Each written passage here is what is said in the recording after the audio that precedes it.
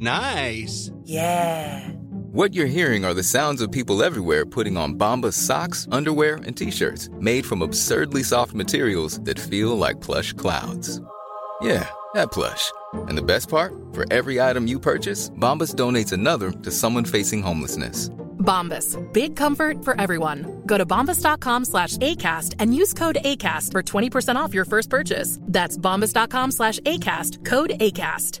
Quality sleep is essential. That's why the Sleep Number Smart Bed is designed for your ever-evolving sleep needs. Need a bed that's firmer or softer on either side? Helps you sleep at a comfortable temperature? Sleep Number Smart Beds let you individualize your comfort, so you sleep better together. J.D. Power ranks Sleep Number #1 in customer satisfaction with mattresses purchased in-store. And now, save 50% on the Sleep Number Limited Edition Smart Bed for a limited time. For J.D. Power 2023 award information, visit jdpower.com/awards. Only at a Sleep Number store or sleepnumber.com.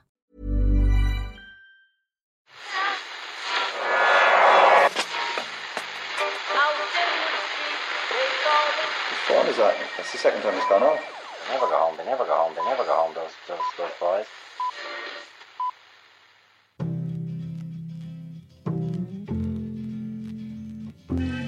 And I said, I want to win the league, but I want to win it better. You can understand that, can't you? Yes. Good lad. So he's almost like having a second captain in the team. Second captain, first captain, whatever.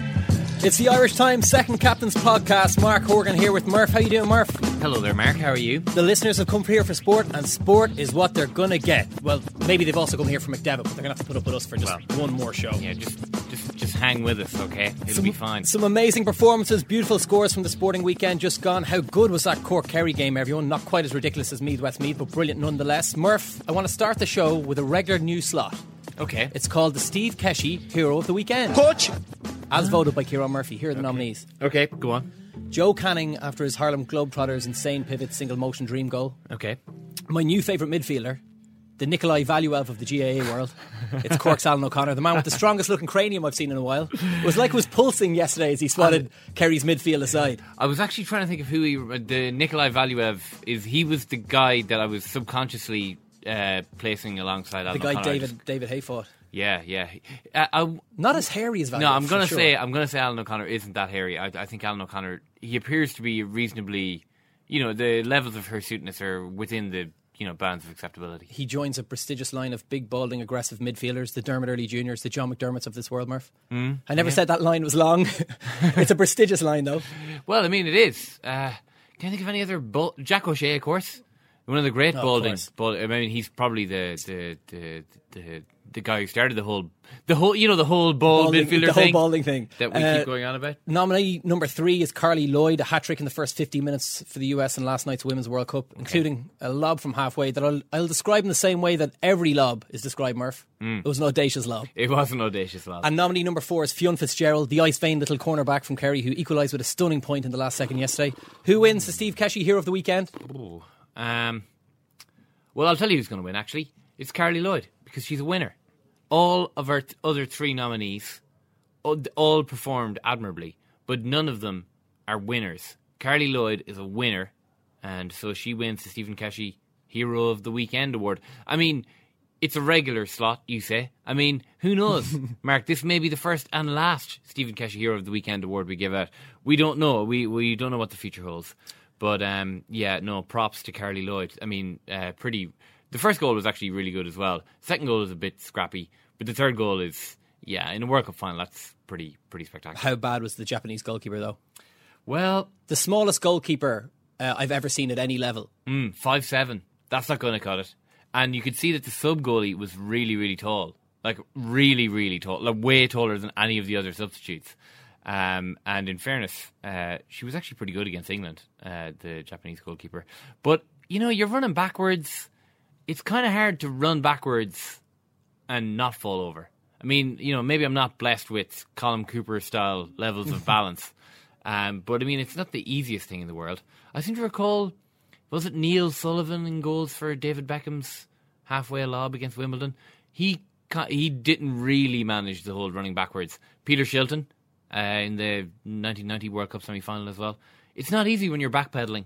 Also, was David Seaman, who was that against? Oh, Naeem. Naeem. Yeah, from Who'll ever forget Naeem? Yeah, well, I didn't there. I'm actually really impressed with myself there. One of Ireland's top sports people and general soundman Shane Lowry will join us on the show shortly in advance of the British Open at St Andrews next week. So when you met him last week with your dog on the street, as you described in the last podcast, you immediately harassed him into coming on the show. I like your style, Murph. Ushie McConville will join us a little later in studio alongside Micheál Quirk, and the football show with Ken Early and Murph is already available now, so get downloading that right after this. But here's some big news. You ready for this? Okay, hit me. The Irish Times Second Captain Sports Night with Rabo Direct is back, Murph. Excellent. Yeah, on Thursday, July 16th, that's Thursday week, we'll be recording the podcast at Dublin's Sugar Club on Leeson Street. We'd love you to be there. We had such a great time at our last Sugar Club show. There'll be sporting stars, there'll be live P-Bezzos, there'll be Second Captain's mugs. We can't promise that Richie Salier will be in chicken suits, but we'll try, Murph. At the same time, I mean... we haven't asked him yet. The odds would appear stacked heavily in favour of that happening again, but we'll see. The show starts at 7pm, and as usual there'll be some major prizes to give away throughout the night, courtesy of Rabo Direct, as well as that cornerstone of any successful podcast recording, food and drink. Yes, food and drink, Murph. All right. Do you I like both of those, right? I'll have to hold off till after the show, though, as usual. You like to keep me like a dog. Like a dog, you like me hungry and a little irritable. Yeah. That usually gets the best results from me, so that's fine. And frothing at the mouth. Well, that's going to be there with or without the extreme hunger. Tickets will be limited, and the closing day for entries is this Friday. So get on to irishtimes.com/second captains for details. That's irishtimes.com/second captains, and get on and apply for that now. No support act to McDevitt's headline show has been announced just yet, Murph, at the Sugar Club. But I believe you've got the email address of Big Tom's people? Well... Just found an address on their Bebo page? Yeah, well, listen, I'm friends with Big Tom on Facebook, so I poked him and... I'm awaiting a response. Speaking of gigs, Murph, after our last podcast, people thought we were being miserable for complaining about the modern man with their tattoos and chiseled physiques, etc. Oh, yeah. So, I hope that you tried to reconnect. Exactly. I just thought I'd try and reconnect with the youth of today. So, I went to see the latest new up-and-coming band in the Irish music scene. I don't know if you heard of them. The Frames. Oh, wow. Yeah. Ooh, I think I have heard of them. Yeah, saw them. That must mean I'm cool as well. Saw them in the Ivy Gardens on Saturday night. This new guy, Glenn Hansard, he's definitely my one to watch. Yeah. I hear he's got tremendous stage presence. It was the most polite audience I've ever experienced. Apologetically bumping past people, it was crazy. That doesn't surprise me massively. But I mean, hey, listen, we should embrace the fact that we're not in the first flush of youth, but we're still cool. You went to see Galway Kilkenny yesterday, which was much more helpful to this podcast. How did Joe's goal look from the stands? Well, see, you know what I did, right? I didn't buy me ticket until Sunday. I just left it.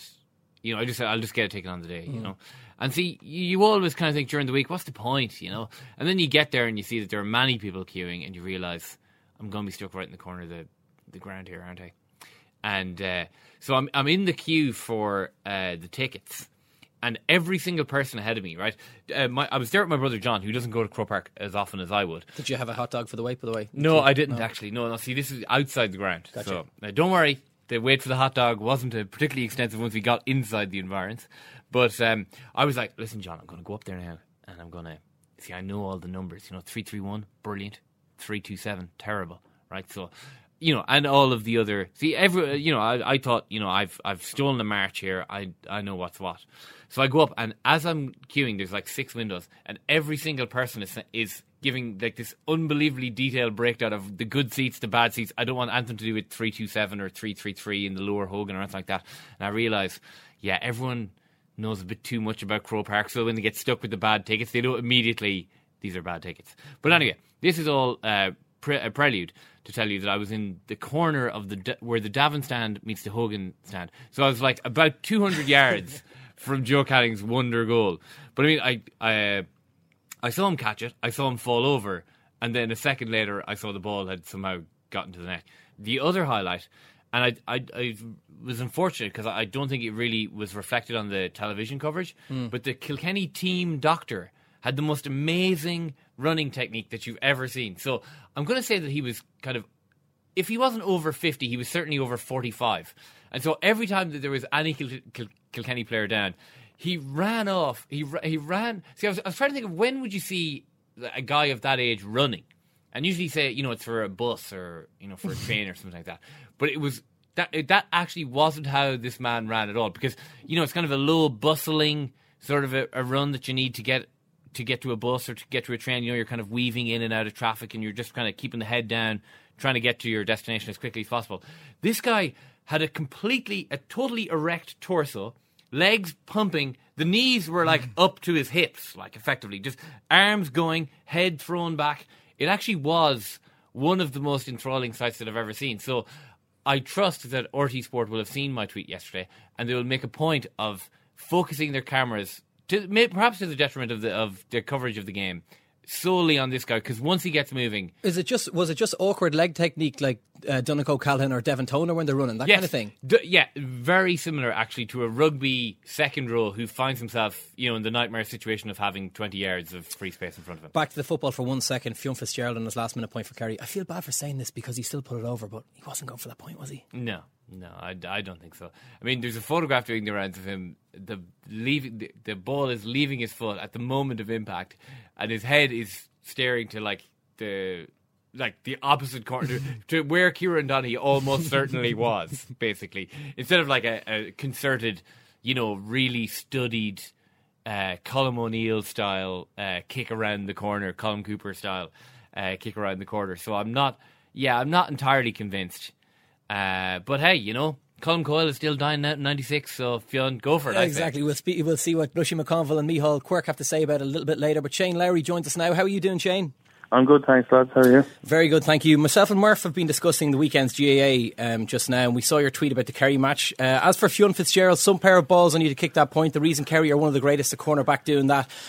We noticed that you've rewarded great Irish sporting achievements such as John O'Shea's goal against Germany last year with the threat of shifts from yourself usually. So if Fionn Fitzgerald had kicked that point for Offaly to win a match in the Championship, would he have also received a virtual shift tweet? I think so, yeah. If he was playing for Offaly, yeah. Listen, we've lots to talk about, Shane, but can we go back to the US Open first of all? Coming in the top 10, really contending for the title, the whole country was captivated. You seem so comfortable throughout it, even in interviews with Sky. I know you admitted nerves before the final round when you were speaking to Sky, but everything seemed really natural. What was it about the days you spent at Chambers Bay that seemed to make it all so enjoyable for you? Yeah, it was kind of mad, It was one of those weeks where I just got in a good frame of mind at the start of the week, and I don't know why or how, but it was just kind of one of those things. I put my head down and I kind of kept myself to myself.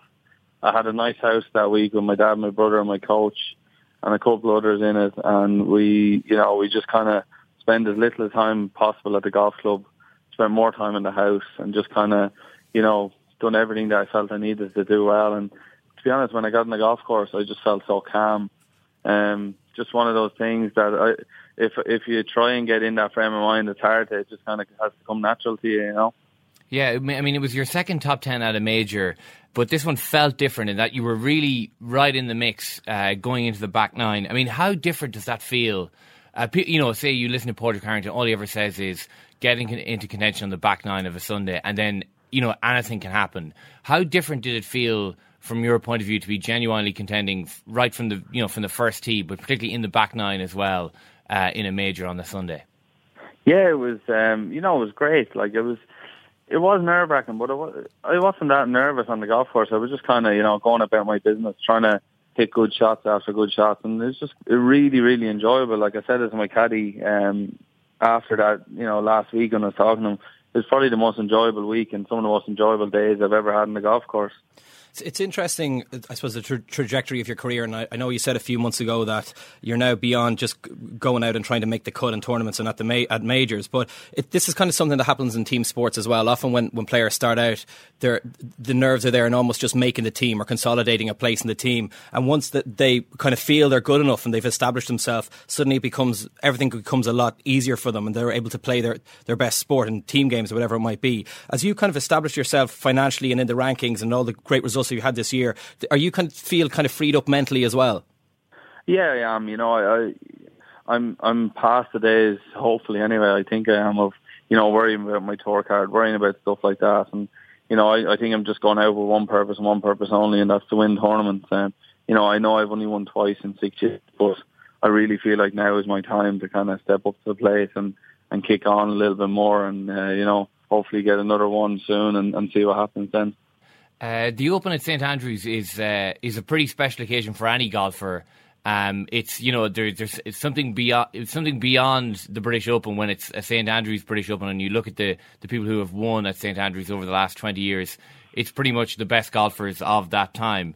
Is that something that it really fires your imagination, or is it just a case of, right, this is another major played on a links golf course that I actually have a really good chance of winning? Yeah, I mean, like, I played the Open in St Andrews in 2010, and it was by far the best tournament I've ever played in. I was doing okay. I remember Saturday afternoon I was playing with Vijay Singh, and the crowds and everything about it. It was just kind of really, it was something that I'd always remember, and I'm really looking forward to getting back there next week.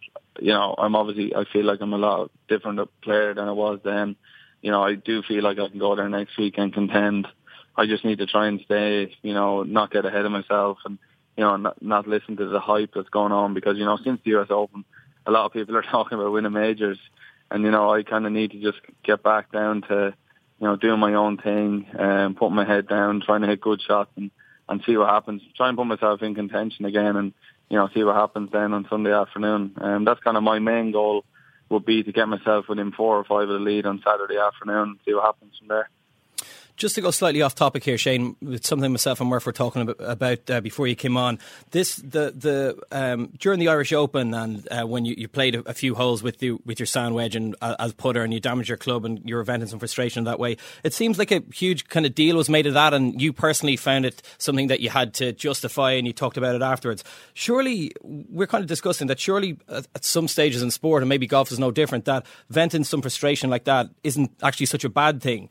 Aside from having to play on with a sand wedge, what makes it such a big deal in golf, and something that you had to justify afterwards? Yeah, I think, to be honest, I think it was just the time it happened and where it happened. Like, if it had happened in a different tournament, there wouldn't have been as much about it. It was just it happened at the Irish Open, and like, it was something that I just felt a bit, I knew people were going to give me a bit of stick about it. I knew, some people would find it funny, so I just kind of felt like I had to say something afterwards. Personally, it didn't really bother me that much. It's something I do. Like, I'm a bit hot-headed. I'm a bit fiery at times, but I think that's what has me where I am today. I get a little bit annoyed when I don't do as well as I feel like I should do. So, there's nothing wrong with that. There's nothing wrong with being ambitious. You just you can't be, when you do things like that, it's a bit silly to do something like that, because you're setting yourself back. But there's no harm in, getting angry as a sports person and just, wanting the most out of yourself. I think that, if you talk to most sports people, that's what they want. If you bottle all that anger inside, it'll come out eventually at some stage. So, I feel like I get annoyed. If you talk to my caddy, my coach, anyone, I get annoyed on the golf course. It's something I do. But, is it something I'm going to stop doing? No. Because I feel like it has me where I am today. 10 days away from the start of the Open, Shane. It sounds like you feel like you can win it?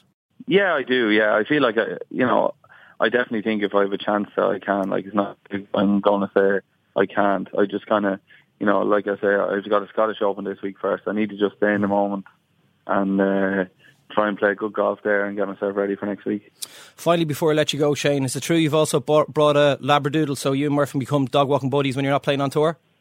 No. As much Shane, come on. As much as my fiance would love that, no. I know, I really felt like I put you in a very awkward position there, Shane, so I apologise in advance for that. That's all I've heard since I met you on Grafton Street the other day with your Labradoodle. That's all I've heard, and that's all she wants. Okay, well, I'm sorry, Shane. That's all I can say, Shane, best of luck over the next couple of weeks. Thanks for talking to us. Thanks, lads. Cheers. Shane Curran with the kick out. The 42-year-old goalkeeper. Curran it out from goal. Here he comes. He's 30. He's 40. He's 50 yards out from goal. What a day for us coming. All the mother niggas lame and you know it now. When the real nigga hold you down, you supposed to drown. Bam. 1944 is the last time a senior try to come out of here. And a won't be the last one. Bam. What a day for us coming. Leave a pretty girl sad reputation. Start a fight club, Brad reputation. I asked the question, does anybody deserve to lose at All Ireland Club Final? Give me a text if you know the answer. It'll be heartbreak on either side. Imagine being 8 up. Imagine coming from 8 down. Shane Curran has been lifted by an umpire, a sub-goalie, 2 Castle barmen and a Bridges mate. I can't see Curran continuing. It could be his last race out of goal. What a day for us, Common. Shane Lowry there was speaking to us as a brand ambassador for Cartel Golf, Murph, available in Heaton's from September. Shane has designed a bespoke range of golfing apparel for Cartel. And according to the press release in front of me here, Shane was also keen to ensure a colour that is reflective of his Irish roots and was very specific with regards to the particular green colour tones selected for the range. See, green's a tough colour. Well, it sounds to me if he's looking for a colour that's reflective of his Irish roots, he's going to be playing in some sort of Offaly jersey. Yeah, well... Cartel logo just replacing the Carroll's Meats.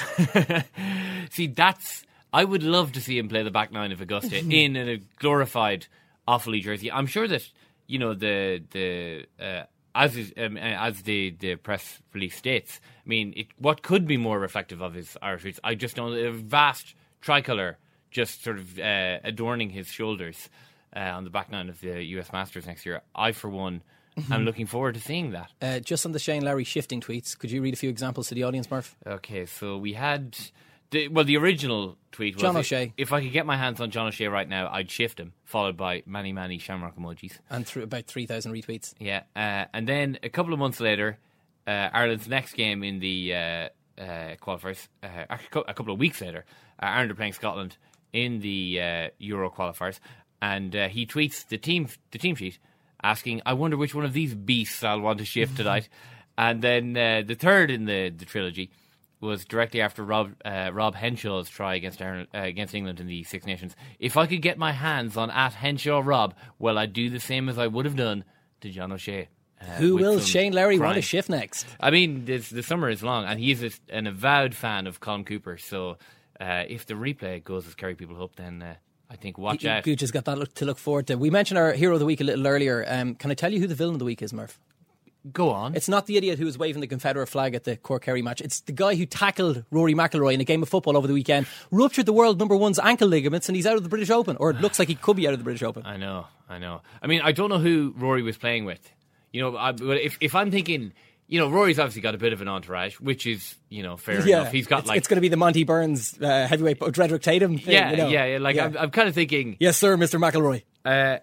You know, if you're in the pay of Rory McIlroy, you know, if you're a PR guy or if you're, you know, working for one of his sponsors. He's going to be playing with his friends. He's not going to have a lot of his, you know, PR entourage around him. Well, if Rory's playing with one of his friends, how many of those, if you're good enough friends to be playing five-a-side with Rory McIlroy, you're probably also good enough to enjoy all of the perks available to friends of Rory McIlroy at the upcoming British Open in St Andrews. So I would say, let's go easy on the world number one, if that's all right. I mean, if it means Rory what are you thinking? Rips you apart. Oh, what's he thinking?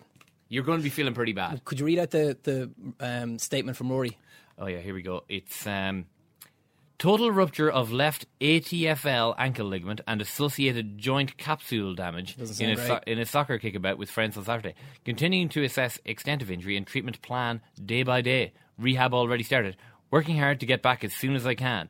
So no mention of the British Open there, which you could say is bad. But on the other hand, it's, right, well, I'm going to try and recover as quickly as I can. And Tiger Woods did win. He's photographed with a giant moon boot. It's a giant moon boot, but I've worn a moon boot in the last 12 months, and so do you. So all that means is, you know, every precaution is being taken. I think we've survived. And as he said, Tiger Woods has good history in this. Yeah, he did win a US Open on an actual broken leg. So, I mean, man up, Rory. Do you know what? That's basically what I'm saying. Man up, Do you know what I think we can learn from this? Yeah. I think it's a sign that Rory McIlroy is not very good at football. You know, I got injured. I was playing five-a-side earlier on in the year. Yep. Broke my foot in a couple of places. Was out, had a giant moon boot, same sort of thing. Yeah. And it was basically because I lost control of the ball, tried to jump in, save a tackle, and it's due to my own lack of ability. Yeah, and my broken foot, I suppose, is the exception that proves the rule. Yeah, exactly, Murph. Yeah, fair enough. I accept that.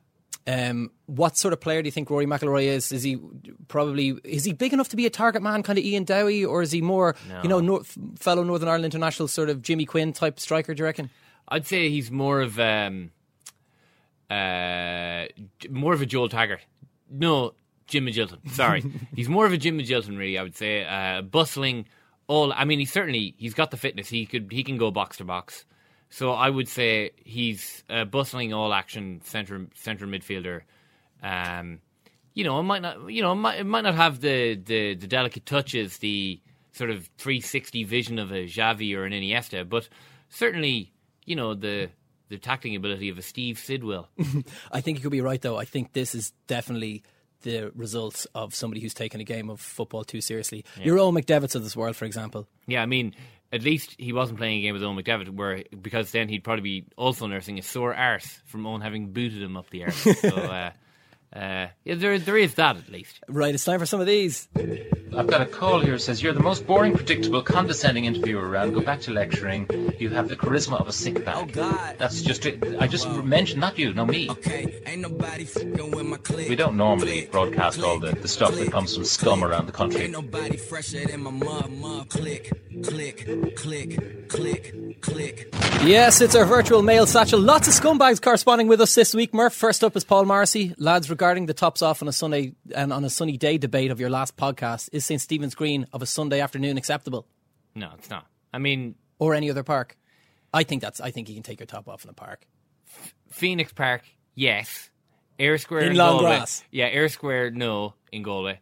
St. Stephen's... I mean, it's just a case, really, of how close to the city centre are you? I mean, St. Stephen's Green, no. It's not for me, Mark. I mean, maybe I'm being a prude on this, but no to St. Stephen's Green, yes to Phoenix Park. Most of our correspondence is about one man. Coach, you wanted victory. This is the game you wanted victory, but it didn't happen. What happened? Well, I wanted victory. I want victory for every game, but today's game, this is for football. You look frustrated on the pitch. During the play there. Where do you think you got it all wrong today? Well, it's just it's poor Nigerian manager Stephen Keshi, Murph. What's and the news isn't good. Yeah. Andy O'Rourke, lads, Nigeria have only gone and sacked Keshi again. Will Hamilton, this was the contract where it was all meant to happen. What happened? Colm Halley says, lads, Stephen Keshi sacked as Nigeria coach. Bookies have installed Stephen Keshi as favourite to take over the job. Here's what happened. I can give everyone the lowdown. Yeah, go on. And we've tons more aside from those three. Second captain's favourite football coach, yes. Stephen Keshi was relieved of his duties again on Saturday night. The Nigerian FA found out an application was sent on Keshi's behalf to the Ivory Coast Football Federation seeking to replace their coach, Hervé Renard. Remind everyone about who Renard is. Hervé Renard is the guy who you will remember from the African Cup of Nations, where he just kept whipping his top off and celebrating with his players. He wore extremely tight white shirts. And he was ripped. Yeah, and then at the drop of a hat, effectively, he would not have a problem with being having his top off in St. Stephen's Green, or indeed Grafton Street, or any of this fine city's main thoroughfares. He's the only manager I've ever seen in any sport where when the players exchange jerseys, he's also just thrown around with his top off. Just exchanging shirts with the opposing manager. Anyway, this application, it contained Keshi's CV and a cover letter. I'm not sure what was contained in the cover letter, Murph. He enjoys going to the cinema, socialising with friends. Type 60 words a minute. Yeah, full clean driver's license. Yeah, and he has an agent, Herman Brice de Souza, who sent the CV on June 11th. The story leaked into the media June 20th, and de Souza wrote to the Ivorian FA the following day saying he wanted to withdraw the application. The old horse is bolted there, my man. What I didn't realise, this is his fourth time being sacked from the same job. Yeah. Well, it turns out that Keshi is pretty well connected. So every time he loses the job, he calls in another favour from another member of either the Nigerian Football Association or the Nigerian government itself. Yeah, the sacking before this one on Saturday came after he failed to qualify Nigeria for the African Cup of Nations. And a day later, the football president, Amaju Pinnick, was detained by operatives of the State Security Service on his way to the African Women's Championship final, and Keshi was subsequently reinstated again. All sounds pretty healthy in Nigerian football. I think we may have seen the last of Stephen Keshi in charge of Nigeria, but the last of Stephen Keshi, coach extraordinaire, I don't think so. I doubt it. Right, let's talk about the game of the weekend. Kerry versus Cork. Micheál Quirk was at Killarney and he's with us, as is Cork hater-in-chief, Oisin McConville. How you doing, lads? Good morning, Mark. Good. Maybe a direct on-air apology to Brian Cuthbert is a bit much, Oisin, but how much credit are you prepared to give Cork after what we thought was a pretty brilliant performance yesterday? Well, I'm just actually looking at the front of the Irish Times. I'm looking at the most influential man that Kerry had yesterday, and that was Padraig Hughes from my own club in Crossmaglen, who was refereeing the game. What an absolute... how could you get something so wrong? The penalty decision was awful. Cork, I have to say, do get a lot of credit today because they played with a bit of fire, and really, as a Cork detractor would be the best word over the last couple of years. I suppose, one thing I want to see from them was a little bit more aggression and see what they had in them when it was really put up to them. Interesting listening to Barry Driscoll after the game yesterday when he said that they were hurting, but they don't read papers and they don't listen to what's being said. Somebody was talking in their ear, because certainly they looked like a team that was hurting yesterday. And the performance, I have to say, on the day was very, very good, except for the fact that they gifted. Kerry were gifted a penalty, but also in Michael Shields getting robbed in his own 14-yard line. They gifted Kerry a goal and let them back into the game. Probably should have killed it off, but I would have taken the Cork performance. Going into the game, I didn't expect them to win this game, and I have to say the performance they deserve a hell of a lot of credit for. We'll come back to the penalty decision actually in a little bit, but Keith Duggan said today that Cork will prepare for the replay with much more complex emotions. So the siege mentality, I suppose, is lifted somewhat. People now expect again. How much do you expect from this Cork team from this point after what performance they put in yesterday? Are they back being All-Ireland contenders, or is it much, much too early to say something like that? I don't know about All-Ireland contenders, but I think genuinely, teams that wouldn't have been that afraid to play them will now be maybe a little bit more, afraid. They are a team who could catch a Dublin or somebody like that with a really top performance in a quarter-final, a team that's maybe not as prepared as they should be. I think yesterday proved the point that they have a system of play now that they seem quite comfortable with, that they played yesterday. Just for maybe 10 minutes before half-time, they sort of, they fell back off to the intensity. And I think they realised in the second half they're going to play the system that they're going to play, and you're going to get players back. That's one thing. Great to get players back, but when Cork have got players back in the past, they haven't put any tackles in. Yesterday were hunting in packs, they were consistently turning Kerry over. Maybe not making the most of a lot of the chances they had in the first half. Realistically, Cork should have been in front at half time. But for them to come out and show the fight that they did, they're contenders in that. I don't think they would have enough progression to win an All-Ireland, Mark, but I think nobody wants to meet them now, because they showed that they are a different animal, and in Colm O'Neill they have one of the most accurate players in the country. Micheál, Oisín kind of referenced two separate things there. One was the fact that they showed an intensity, a willingness to tackle, a willingness to put their bodies where it hurts, and also there was a tactical nuance to them. There was an intelligence to how they played. Was it a combination of both, or was it more one than the other? Do you think that's meant we saw the huge improvement that we saw in Cork yesterday? I just, this is the really frustrating. I think this is why Cork football supporters are so frustrated with their football team, because this kind of a performance for the players they had was always in them, and it never manifested itself to actually to what we saw yesterday until something happens, like Tomas Shea comes out and questions the size of their manhood, basically, and then they come out with a fire and a passion that they were hitting, and Alan O'Connor was around the middle of the field hitting guys like he was a wrecking ball. He was just, everybody was playing at a level of aggression that you don't associate with Cork. They never play that really physical stuff that they were back there. I mean, it started raw enough. They had Kerrigan back there as a kind of as a sweeper, and he was getting on ball and coming out with pace, and their whole running game was kind of based on him. And when he got black carded, actually, just before half time, that actually really hurt them for a spell there, and before Paddy Kelly eventually came on and started playing that role with Collins. But they just really came with a serious kind of anger and like they were hurt. They're definitely, I was saying to it there, like for guys, I don't know how they got so hurt if they're not reading the papers, because they really played like guys who were on a mission to right a couple of wrongs that were being led against them. Yeah, and it's weird to me to think that at the level of preparation that we're talking about in intercounty football now, that it comes down to a guy like Tomas O'Shea, who's a retired Kerry footballer. He's not playing.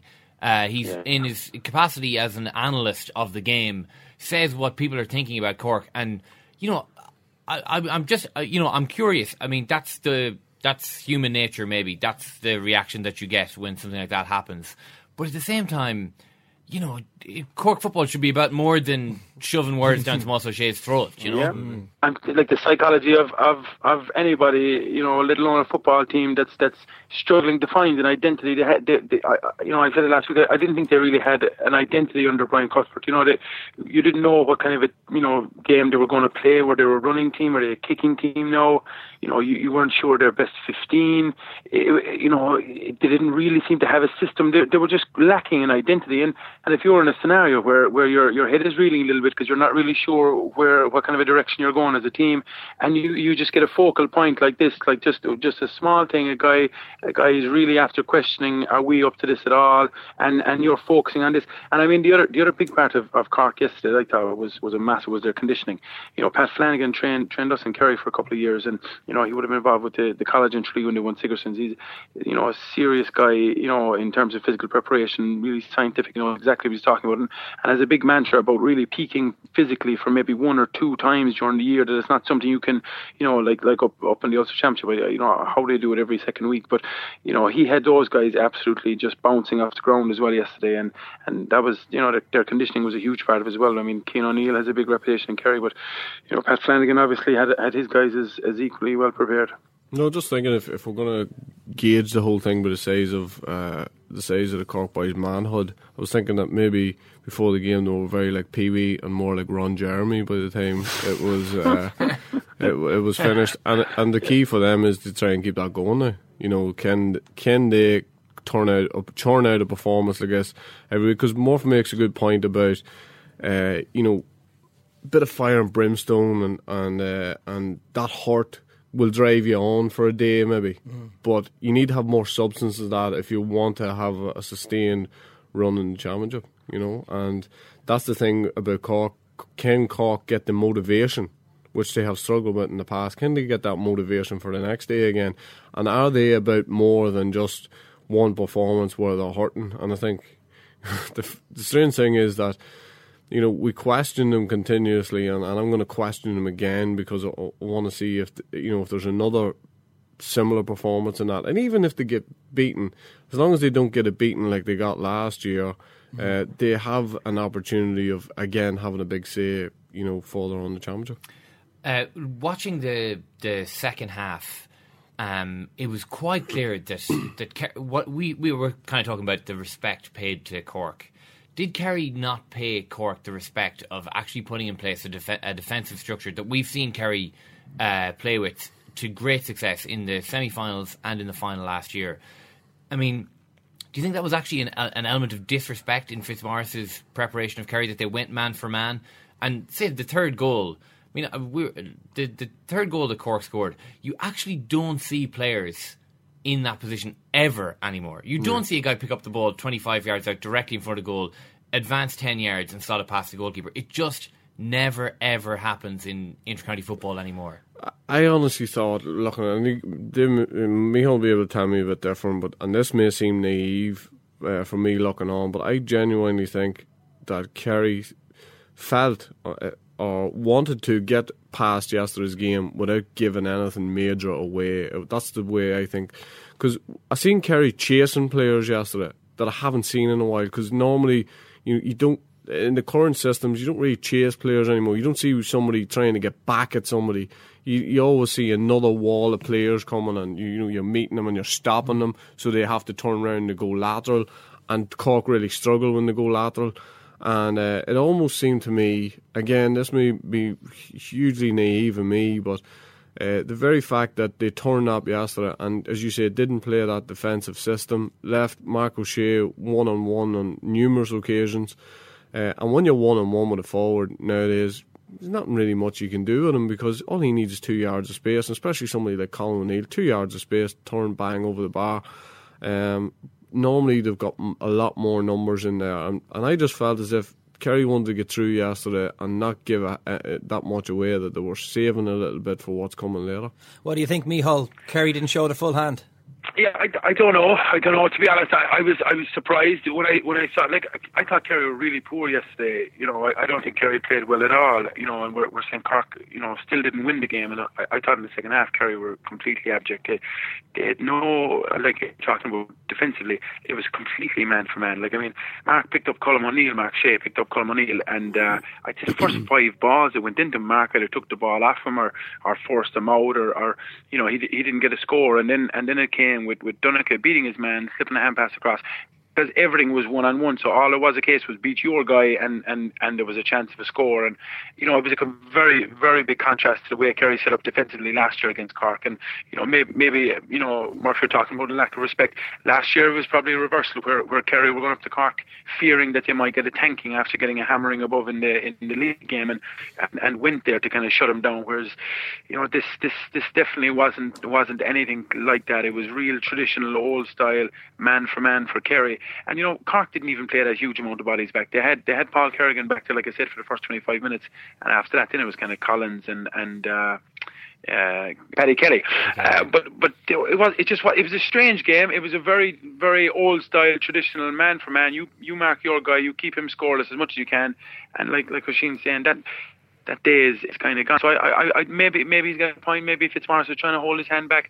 I have no idea what was the logic behind it, because it definitely put our defenders out on an island, and they were under pressure. Micheál, talk to us about what happened in midfield, because that was also such a change from last year. Moran's black card, that was a big moment in the game, but he and Sheehan were well beaten in the first half, and then Anthony Maher didn't really make much of an impact when he came on. He certainly couldn't change it. So, like everyone else, we were really impressed by Alan O'Connor. He seemed to be everywhere. He come out of retirement, played the full 70. I presume you've played against this guy. Were you impressed? Yeah, the last time I played against him, actually, he closed my eye with a box of a fist that he was Maria going for a ball, and the ball was about 6 feet away from him.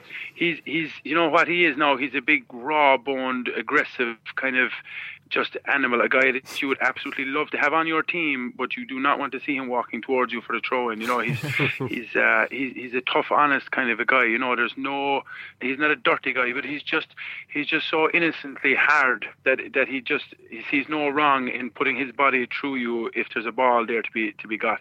And he was just I thought he inspired their whole team yesterday. He was just so physical and so aggressive, going for every ball. If there was any little bit of a skirmish, he was in, and he was hitting guys and pushing guys, and I thought he set the tone for them physically, which Cork never come down with a before they had Nicholas Murphy and Canty, and they used to have a kind of a physical tone, but that's been gone for a couple of years. But I thought yesterday he really set the tone in a big way.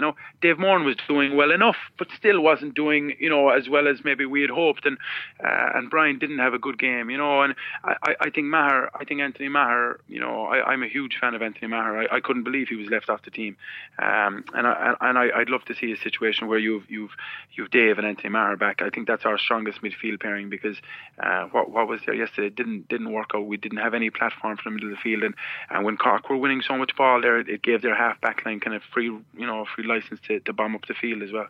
Yeah, I thought Cork handled Donaghy as well as anybody has handled him in quite a while. I thought Cadigan was very good yesterday, and not only was he nullifying Donaghy, but he was driving forward, and I thought himself and O'Connor sort of, as Micheál says, set the tone.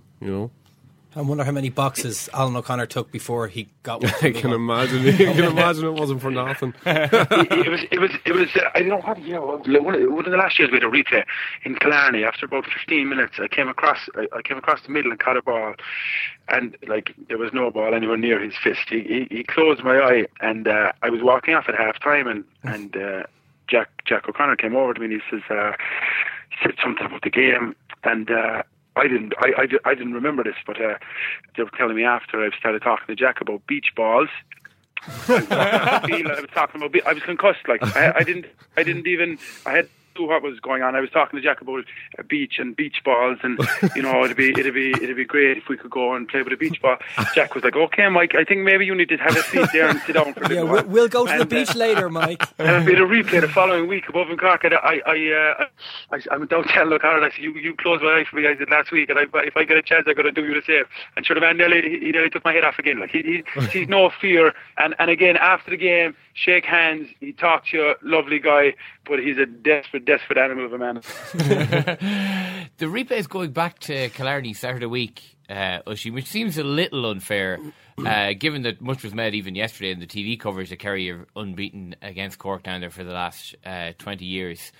Should Cork be kicking up a bit more of a fuss? Should Frank Murphy be calling in a few favours to make sure this game is played in Thurles or Limerick or somewhere? Yeah, you think they probably should have had a bit of groundwork done on that before the actual draw happened, and it could have been in the Gaelic grounds or somewhere. Yeah. You know? But I suppose the thing for Cork is that go down and beat them in their backyard, and if this team is looking for redemption, there's no better way of getting it than actually doing that and doing something that we talk about with a bit of substance behind it. And if they can do that, then this could be the turning point for this team. Yeah, and we don't want to be too harsh on Cork either, because they were. I thought they were excellent yesterday. But the concern is that we have seen this in Munster before with Cork. And and it is a big thing that throughout the noughties, Cork were capable of beating Kerry in Munster, and then when it came to the Ireland semi-finals, when Kerry had to win, they went and won. So I mean, I would always put that. If Cork had won that game yesterday, we wouldn't have been saying that's Cork, they've laid the Kerry ghost to rest. The fact of the matter is that it's unfair. Cork are held to a higher standard because we know that they have really good footballers, and that's the key, I suppose. They still have to win 4 huge games to win Ireland this year, and every one of them will probably be against. If they lose against Kerry, they're playing Dublin. If they beat Kerry, then maybe they might have a quarter-final that might be a little easier, but it doesn't get any easier for them, and a performance like that actually just raises the expectation level again. That's unfair. That's the way it is. Yeah, and we have been unfair, and I suppose the criticism is borne out by the fact that they are better than what they've shown us, and they proved that yesterday. And I think if you're a Cork footballer and you're listening to that, or you're listening to this, sort of debate that's raging all the time, there's probably only one way to answer it, and that is to go and be successful and winning All Ireland and shut people up for good, really. And if you're going to have a chip on your shoulder, you're going to have it for the year. That's the way to do it, and not for a day. Will the likes of Dublin, Donegal and Mayo be feeling pretty good about what they saw yesterday? I don't think I honestly think that they would have expected better from Kerry. I thought Kerry were pretty poor yesterday. The only caveat you have with that is that we did a lot of players coming back from injury. The likes of Moore hasn't played a lot of football. Obviously James O'Donoghue coming back in, they sort of looked a bit rusty. So both teams will definitely benefit from a replay. Both teams will definitely benefit from having that extra game, because the constant thing with teams coming out of Munster is, they've only played one game and they're a little bit undercooked coming into quarterfinals, and Down caught Kerry a number of years ago, and at that quarter-final stage. So the extra game will certainly bring these teams on a hell of a lot, and Fitzmaurice might show his hand a little bit more the next day, and I think you'll see a vastly improved Kerry, and hopefully that Cork can live up to what they brought to the table yesterday. And I'm sure they feel as well that they can be a little bit better, because between Donegal O'Connor and Colm O'Neill, they got 2-9 yesterday. They need to spread those scores out. Probably was a little bit disappointed with Brian Hurley. You would expect a little bit more, especially from a scoring point of view. Last question, was Fionn Fitzgerald definitely going for that point? He was, and no chance. No? Absolutely. It looked to me like it was purely dropping it in for Donaghy, and the wind caught it. Flew over. He won the lotto yesterday, I'm telling you. He was shaping up. I was arguing with fellas last night who were trying to tell me he was stroked with the outside of his boot. He was trying to drop that ball across the square to Donaghy, and I'll take it to my grave, and nobody tried to tell me anything different. There was no chance. He hasn't scored in his entire life, and I just think the way he shaped up to the ball, I thought he was trying to float it kind of a diagonal across the Donaghy. It's like one of your 180-yard 9-irons in Tralee Golf Club, Micheál, I think. I'm telling you, that was more of a sandwich that carried about. It was like a flyer out of the rough. It just kept going and kept going. Poor Fionn Fitzgerald. It's not like everyone in Killarney would also be telling him that he wasn't going for it as well. Well, you could see as soon as he kicked it, there was 3 or 4 players around him, and they were like, I'm sure it was, what a brilliant score. Yeah. I never had any doubt in it. Yeah, exactly. But if I was playing on that team on a corner back in the last minute, to say that he was going to be the one to have that pot shot, he won a score. That's all I know. If that was Enda McNulty, yeah, you would have been having a few. You can't choice fist words. it over the bar from there. Micheál O'Sheen, brilliant. Thanks a lot. Okay, guys, no bother. Thank you. He's a better player than Cooper, in my opinion. He's one of the greatest I've ever seen. In my opinion, Cooper's a two-trick pony. You can't say he's a two-trick pony. In my opinion, Cooper's a two-trick pony. James O'Donoghue is different, folks. He's just totally different. In my opinion, Cooper's a two-trick pony. You should say it's All-Ireland winning time when he goes out and wins them. For 12 years. I want to remove myself from that. All right. Listen, I know talking about the penalty call by Padraig Hughes is pretty boring. You don't want to talk about it too much because there's not really much you can say about it. It was a terrible call. Everyone could see that it was a terrible call. But what I found kind of strange last night in the Sunday game was how the pundits were at pains to say how great a game the referee had and how he was excellent aside from this. But surely the whole point of being a referee at that level is to make the correct call for those giant calls that are going to have a massive effect on the match, and not all just the, going through the motions like you would in any other game. They're the sort of calls you have to get right, and your whole game will be judged on that. Well, that's basically it. I mean, you have to get the big calls right. I mean, from the point of view of him using his black card. I mean, I actually thought it worked really well. At least he'd done that, because I mean, I was at Galway Mayo, and there's Galway's persistent, cynical fouling in the full back line. How Galway didn't get way more black cards than they did was just shambolic. So I was actually watching and thinking, right, well, someone's obviously had a serious word with Padraig Hughes about this, because, when the time came for him to actually make the decisions, he made the decisions. But I mean, yeah, you're absolutely right. You got to get the big ones right. Otherwise, and it completely has to negate whatever right decision. I mean, you're there to get every decision right, unfortunately. You get one big one wrong that has a huge impact on the game. I'm afraid that's the ball game, The football show is already recorded and available now. Ken Early is on his way to Las Vegas to cover the McGregor phenomenon. We wanted to get a sense of what the hell is going on out there, so he'll be our man on the ground, which should be interesting over the next couple of shows. Murph, do you want to tell the people what's on the football show? They have asked for that, really. You can laugh. It was the World Cup. I'm a little bit of an idealist, but having said that, I want to be like me. But you don't know what you're talking about. What did you know? I managed to stay alive for 6 years. I'm going to leave it there. I'd say it to your face, and I'll say it to you now. Come down Swansfield and we'll see them, won't we? What you doing down here, you shawny man? Right, well, Tim Vickery joined us to talk about the Copa America, Chile's extremely dramatic penalty shootout victory over Argentina, and basically why we got to the stage where, like, of course, Argentinian people still, they still obviously love Lionel Messi, right? He said, no, still not fit to lace Maradona's boots as far as the Argentinians are concerned. And also, Ken explains to those of you not already in the know that I could have been Ireland's Robin van Persie if the system hadn't failed me so horribly. So all of that available right now for you to download. That's not a bad job. Not as much pizzazz as Ken Murph, but well, it wasn't a bad promo. That's about it from us. Thank you so much for listening. Remember, a live recording of the show will take place on Thursday week in Dublin at the Sugar Club. We want you to be there. It's the second ever Irish Times Second Captain Sports Night with Rabo Direct. Get on to irishtimes.com/Second Captains to apply for tickets. The closing day for that's on Friday. Follow us on Twitter at Second Captains. More shows on Thursday. Thanks, Murph. Thank you, Margie. And thank you for listening.